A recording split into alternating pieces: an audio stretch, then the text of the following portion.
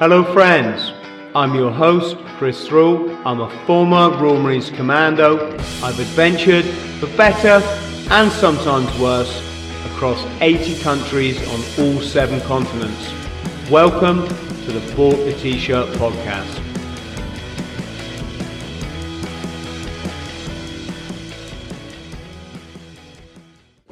Hello friends, so welcome to part 3 of What's It Like to Be a Royal Marine.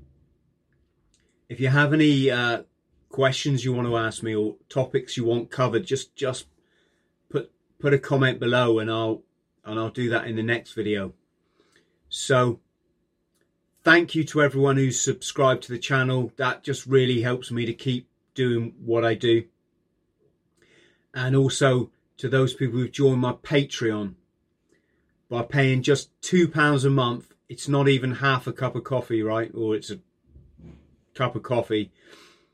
You get the chance to meet me at my annual talk, an after dinner party, an after party.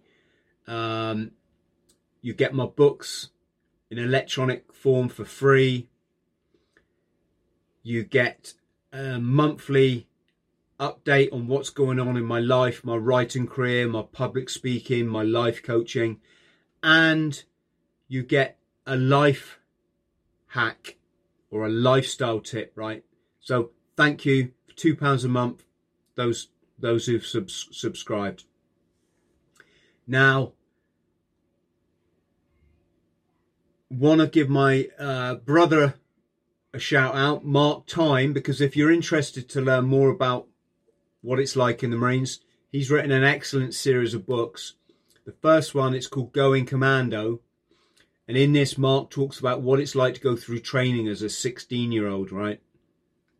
And Mark doesn't pull any punches. He's like me. He just believes in telling the truth. If we all tell the truth, there's no funny business then, right? And you can make your own mind up about the world. The second book, I've got a copy I'm looking at down there. It's called Going All the Way. This is kind of the Marines equivalent of a raunchy blimmin' Catherine Cookson novel or something, right?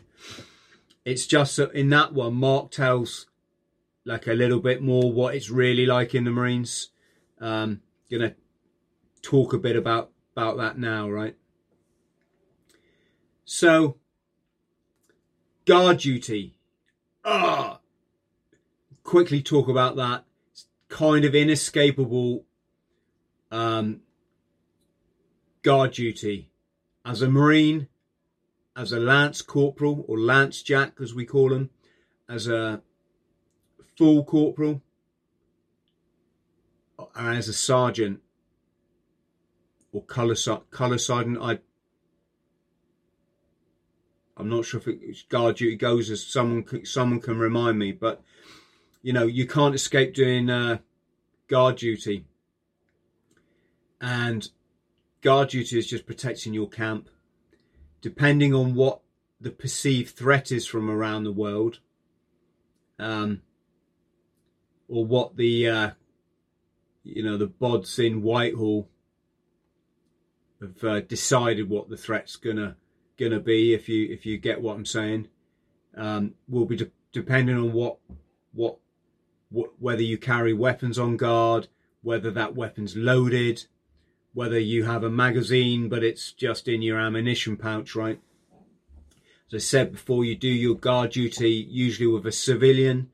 Now they're getting the army to do guard in the Marines bases.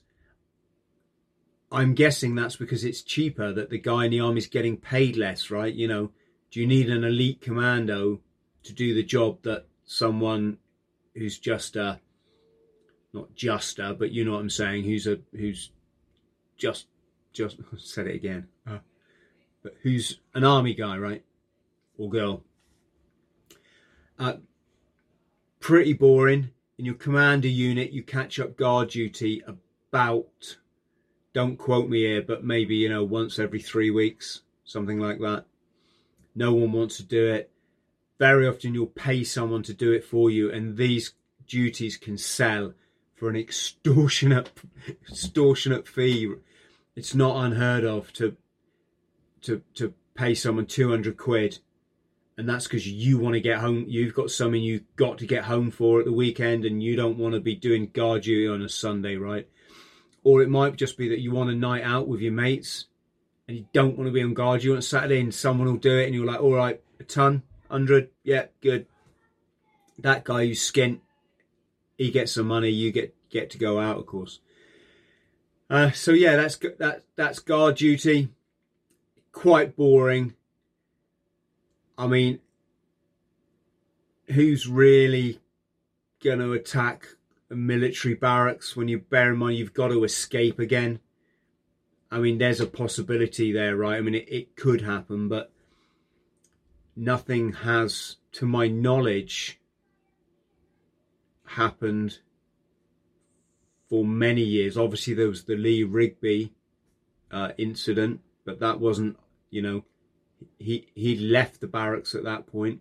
Back in my day, it was the bandsmen, the Royal Marines bandsmen. 11 of them were blown up with an alleged IRA bomb. I say alleged because, you know, you don't know who plants these bombs. You honestly don't. It can be, you know, darker elements, can we say? Can be members of the intelligence service trying to create a certain reaction, so then they can provide, the government can be seen to provide a certain solution. I'm not suggesting there that the bomb it was at Deal was that. I'm just putting that out there, right? Because remember, this is about the truth. It's not about my ego and what I think that the Marine should be or shouldn't be, or what, you know, I don't want to live in some glorious memory that just isn't true. Not when there's people getting sent to get their legs blown off, you know. It's just not, it's not fair. It's not fair on them. It's not fair on their families, right?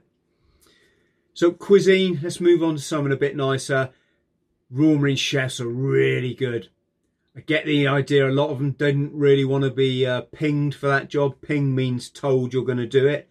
I guess some of them have, you know, some of them have volunteered, but irregardless, they take it really seriously, and you can't really fault the food.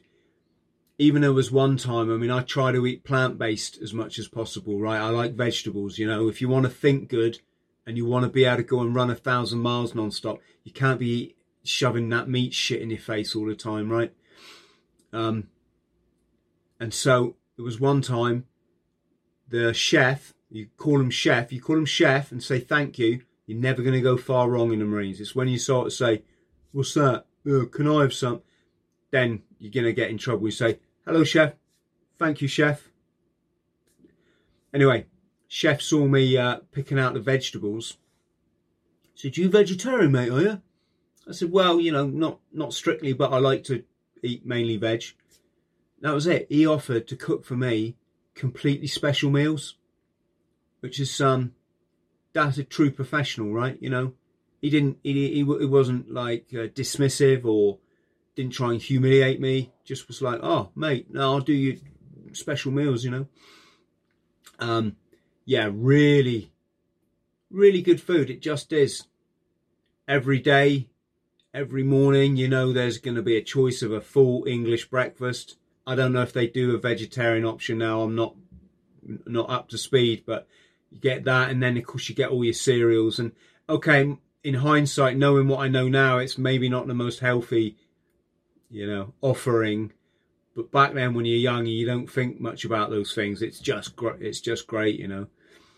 And of course, in your evening, you're getting your chicken Kiev or your lasagna or your, you know, all your staples, and then a nice bit of experimental food, you know, something a bit more exotic coming in on top, right? On ship, I was in the Marines detachment on ship for a year. Remember, that's great. Again, you get the omelette chef, just one guy designated to cook you omelettes. You get the omelette queue with the people who want an omelette, and it's like, what do you like, mate? Chef, could I have ham, cheese with some onion, and they'll cook you the most delicious omelette, all done up properly under the grill with so much cheese chucked in it. You could, you know, you could feed lots of mice. So yeah, really good food in the military. And if you're in the RAF, where their budget is unlimited, apparently it, well, I mean, I when I did my parachute course, right, I lived on an RAF camp, and yeah, that food is just a bit more special again. You're talking like 5-star cuisine almost. When you go on exercise or you're going out for the day or this, you get something called a bag ration. And that's where kind of the military lets itself down, because it's just a ready-made pasty like you'd buy in a petrol station, right? Ginsters is the company in Cornwall. So everyone in the Marines just calls them Ginsters. They don't call them pasties. Can I have your Ginsters? Ginsters, an apple, packet of crisps, chocolate bar, you know? Yeah. And then they'll take these big containers full of tea and coffee, right? So yeah. Right, drinking culture. I've got here the last 3 things I'm going to talk about: drinking culture, hazing, and trapping. So let's go with the drinking culture first. I was never really that bothered about drinking before I joined up. I could go to the pub at lunchtime, have a pint, play pool with my mates. That was it. Didn't think about having a second pint. Or in the military, it's different. You get in this culture where that alcohol kind of lubricates you to fit in and be stupid with the lads and get involved in all these kind of juvenile pranks and silliness. Some of it often against the law of the country, that is, let alone the law of the military. And it's massive. It always has been a part of the British forces, right? It's very sad when you come out the other end, or you see the result that comes out the other end, because very often you get these big tough guys that you really respected in the military, and you still respect them, right? But you know, you kind of wouldn't say boo to them because they were full of testosterone and orders, and right fellas, we're going to do this, we're going to do that, then we're going to smash this and do that, and you're like, yeah, okay, corporal, blah, blah, blah. You know, you get the RSM that you kind of look up to, the regimental sergeant major, the highest non-commissioned position in the Marines, right? Then you see them as older men, and they got the drinking problem, you know, and they got all the denial because they don't really understand like what addiction is. And of course they've been told all their life that drinking, that can't cause it, you know. Drinking is good. Drinking makes you tough. It makes you one of the boys, this kind of thing, right? So yeah, I'm just giving you both sides of the story there. There should be a massive focus on the reality of drinking in the forces, but probably me and everyone else would have ignored it. It's just how it is, right? Something I talked about on Sean Atwood's podcast as well is you get this divide in the military. You got the people that don't take drugs because they've never heard of them, right? They make this wrongful assumption that because they've never taken it, that no one else does either. And then when the odd person gets caught, because you've got to remember, the military is just a cross-section of society. So in society at the moment, what would we say, out of 100 25-year-old lads, women,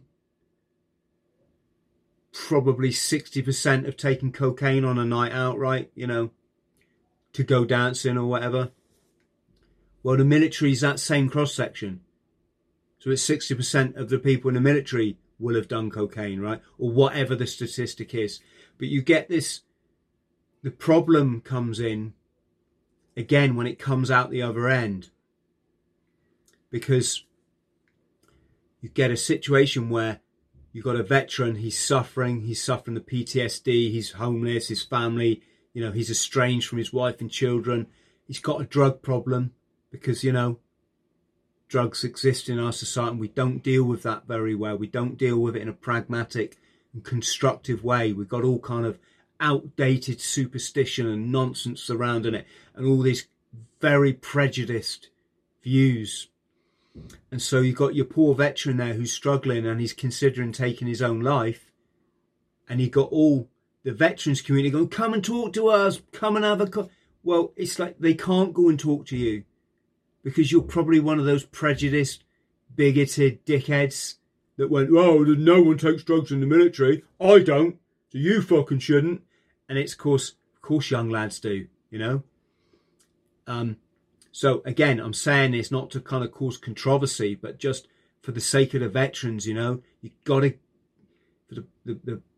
somehow the military's got to deal with this in a better way, and people have got to get these bugs out their asses that their way is the only way, you know. It's like, young lads, what are they essentially doing? They're snorting a bit of plant extract and going dancing for 12 hours. You know, they're not going puking on people and shoving glasses in people's faces and, you know, being abusive, right? So yeah, so hazing, so your drinking culture, your boys together, your lads doing stuff they probably wouldn't do when they're sober, right? But they've had a few, and it makes it easier to be yourself and relate, right? The hazing is actually, I think that's an American term. Does it not come from the American universities? It's you're breaking people into the new club to see if they've got what it takes and whether they're going to toe the line. Now, as Mark very well says in one of his books, there's a controversy. I think it was on the front page of the Daily Mail or the Telegraph, whatever it was. And some video had come out of one of these hazing ceremonies. Like I say, I never heard it called that. Not only did I never hear it called that while I was in the Marines, but we never had that ceremony. What we did have was just mad boys' nights out where you kind of came to the front to show that you were one of the guys in your own way. You know, different people do different. Some go puke in a cup and then just go, and then just drink it. It gets worse, believe me. If you think the puke is bad, you know, I say no more, right? But, you know, we had very boysy nights. Now, two things I'll say. On those boysy nights, you always get someone, the bully, that's going to take it too far. And they're out to fucking, just like the bullies at school, they're out to take out their shit on someone else. And that can get quite nasty. You know, it can get nasty. And if it's you've got to, like I said before, you've got to stick up for yourself, or it will become a pattern, right? They got one lad on a night out, quite funny really. They did this, we're in Norway, and they got this kit bag, and they asked for a volunteer, and they called him the great, not like the great Houdini, but, you know, the great Hidini. This guy's going to hide in his kit bag, and he's going to escape. So they got this poor lad, they tied him in a kit bag, and they tied the string around, and all that's sticking out is his legs, and he had his desert boots on. And then they just chucked him on the stage and went, right, the great Hidini is going to escape. Go! And of course, he's not going anywhere. So his feet are going like this, right? And they just left him there for an hour. And then an hour later, right, the great Hidini, go! And his feet are just going like this, right? And they left him there all night. And it's kind of like, as funny as it was, you don't want to be that guy either, right? On top of that, you have called sods operas. You play them when you're on ship, or create them when you're on exercise like a like the military exercises in Norway. You're stuck in some cabin for 3 months. You've got to keep yourself entertained at weekends, right? When you're not out training. The Sods operas were freaking hilarious. It's basically free reign to create a sketch, whatever you want. You take the piss out your buddies, you take the piss out a certain person, but it's all done with a really nice kind of humour to it. So you see one of your mates getting taken off, and you see his characteristics in this guy that's taking a mickey out of him, right? Really funny. On top of that, there's a load of tried and tested like puppetry that's gone on. It must have gone on for 100 years now, right? Like they'll get one guy sat there with his arms behind his back. The other guy, he's got his, I can't do it, can I? But, you know, he's got his arms coming through like that, and he's pretending and he'll shave. And of course it's his mate doing it, and they've timed it so well. It's really funny. Yeah, and of course it's not necessarily what you'd call these days politically correct, right? It's not always nasty either. But anyway, getting back to the hazing thing, right? As Mark Time very much pointed out, it's like, you've got to remember, folks, these are young men going to war, right? They got to go and drop all kind of hideous explosives on villages if that's what they're told to do. Not going to say they're going to do that on purpose, but look at Vietnam. Look what happened in Vietnam. You know, they just leveled the whole country, right? Men, women and children just gone in smoke, and not one single fuck given, you know. Horrible, horrible stuff.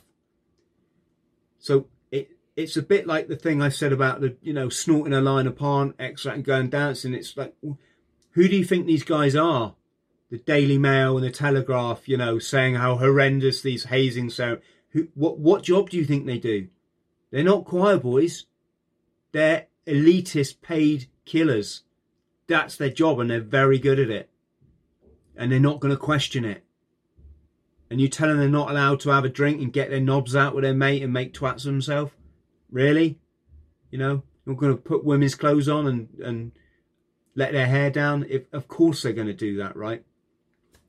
And like I said before, it's just when it goes over the line, and it has gone over the line, and that's got into the press, where you've got the senior ranks who are bullies in themselves, who are really victimizing one of their young charges, you know.